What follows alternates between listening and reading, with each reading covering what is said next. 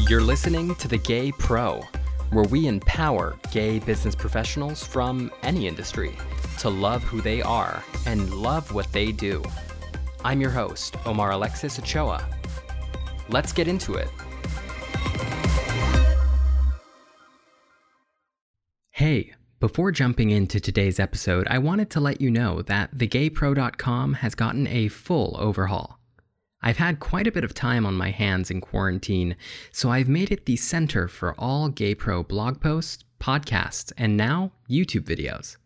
Check it out and let me know what you think on Instagram or Facebook at thegaypro or Twitter at thegayprofm. Now, let's get into the episode. If there's one good thing that has come out of this quarantine, it's the lesson that COVID-19 has taught even the eldest of business organizations about remote work and how productive employees can still be without the need for an office. However, in this new digital-first world, companies are navigating uncharted territory by going fully remote and inadvertently causing overwork and burnout at your organization. For many companies, this is their first foray into having full-time employees working from home. And if not their first, then certainly their first to this degree of totality. Forbes actually reported on a survey conducted at MIT of 25,000 American workers just in April, which found that, quote, 34% of those who had been employed 4 weeks earlier said they're currently working from home. That's about a third of the US population, and when you combine this with what Forbes also cited, 15% of Americans who were already working from home before the pandemic, that's just over half of the country's workforce. The other half may be employed in essential roles that can't be performed at home. Conference calls while cooking, wireframes with wine, and business meetings at the beach are no longer the mystical and exclusive work perks enjoyed only by the millennial artists of your organization's design agency. Rather, these are the perks afforded by everyone now, as companies turn their offices loose to comply with the world's government's safer at-home orders. However, it's these very stereotypes that have wreaked havoc on the work-life balance of first-time remote workers everywhere. Misconceptions that remote employees are generally less focused on work because of the abounding leisurely activities available to them at home. With an entire global workforce now learning to cope with the pressures of at-home work, these same stereotypes might be putting the heat on employees now struggling to manage their new schedules in the face of expectant managers and bosses. The issue is twofold: colleagues viewing each other with skepticism over their productivity while working from home, and remote workers themselves feeling guilty about taking 30 minutes for a personal task. Both concepts are at the center of work-from-home guilt that is triggering overwork among first-timers, sending more emails, answering more pings, and being more available than they were at the physical office.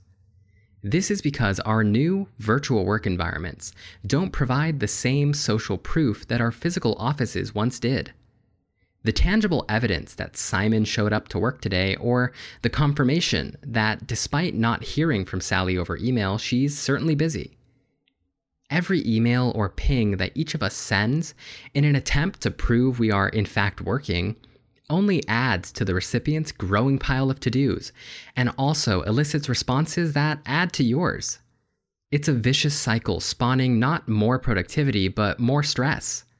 Take a moment to consider whether your correspondence is truly value-add, or if you're simply grasping at straws to appear busy. Next, remote work in quarantine is quite different from remote work in a typical context.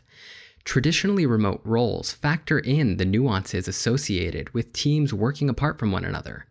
They are already streamlined to eliminate superfluous meetings, and there is a common understanding among team members on appropriate email hours and when it's necessary to get someone on the phone. However, roles now rendered remote as a result of the coronavirus quarantine are not built for it. Although many parts of the job are indeed still possible in a digital-first context, these roles are functionally at odds with business processes meant to stimulate in-person synergy. Consider those 10-plus person ideation meetings and alignment meetings. These are forums in Socratic format meant to draw out new ideas and solutions by allowing members of the group to feed off of each other's thoughts and energies, and it works. It's certainly one of my favorite parts of the in-office environment. In a work-from-home world, though, these meetings with 10 or even 20 people fail to spark the same flames over Zoom, as voices quite literally get lost in the noise. Granted, there are functions built into tools like Zoom, such as the raise hand feature, which allow administrators to control the flow of conversation. However, this is a watered-down form of the in-person format that quite literally restricts the mantle of conversation. As a result, these meetings, which function so well in person and have simply transferred over to an online format, often end up being the meetings where open-ended questions for the group are met with crickets and awkward silence. These meetings therefore become an ineffective use of the team's energy and only serve to eat up valuable time that is becoming more and more limited amid other responsibilities thrown at workers operating under quarantine duress. Organizations must fundamentally reconsider the value of some business meetings in a virtual context. Large meetings with tens of people may not have the same problem-solving juice when administered via Zoom.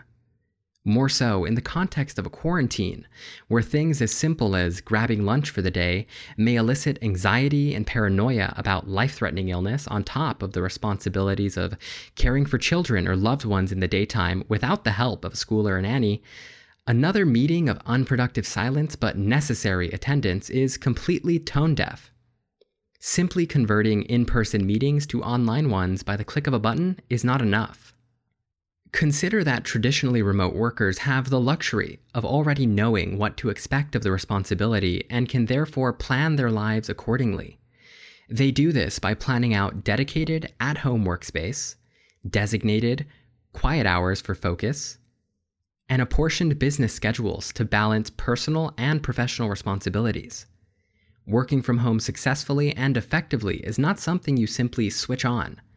There is planning and preparation needed to ensure success, and a lot of it has to do with how you fundamentally live your life. Here's an example from my own experience. I spent the first part of my career with my current employer in a remote e-commerce analytics role.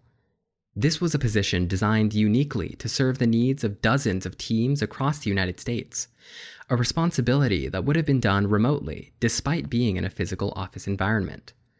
Further, by the nature of e-commerce as a field of business, my former role was already an exception to the rule that my colleagues in the organization had to abide, servicing brick-and-mortar retail clients in face-to-face interactions.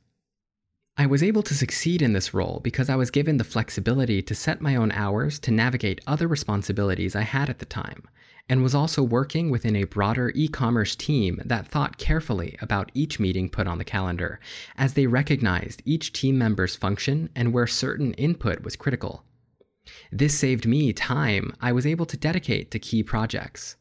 More so, being on a broader team that was also working remotely rendered any work-from-home skepticism and guilt non-existent, as we knew of each other's contributions and were able to plan ahead for meetings requiring input. There were no gaps. It's by design. Now consider that first-time remote workers have been thrown into this style of working as a result of a global health crisis. The structure needed to succeed isn't there. And so you've got associates and managers and even directors working from bedroom closets, dining room tables, and laundry rooms. Many with not as much as a wireless mouse, let alone an expanded screen setup or gigabit internet connection as you might expect at a physical office.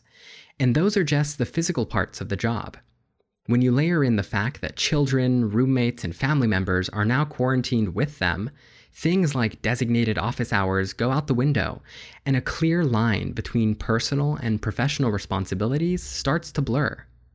Now, none of this is to say that companies aren't trying their best in quarantine. Many of the missteps I've cited on part of how companies are inadvertently causing overwork and burnout are out of good intentions, to keep people working however possible. Being overworked or burnt out in quarantine is certainly a good problem to have when you consider the mass layoffs many other organizations are going through.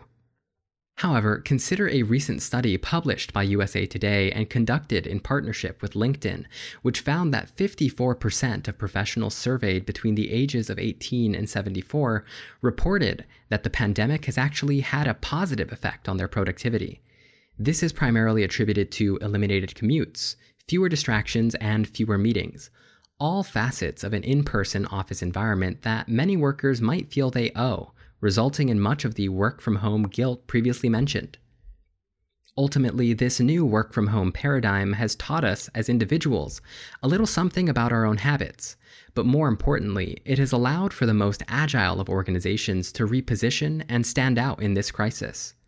Moving forward, the option for remote work at organizations around the world will no longer be doubted, and it may even be preferred for some roles in the future. These future jobs will, however, have the benefit of being designed for remote capabilities and use this experience in the pandemic as a lesson in best practices. Thank you so much for listening. If you enjoyed this episode, please make sure to rate The Gay Pro 5 stars, leave a review, and subscribe for new episodes. Lastly, thegaypro.com has gotten a full overhaul, so make sure to check it out for all of my latest blog posts, podcasts, and YouTube videos. Thanks again, and we'll chat next time.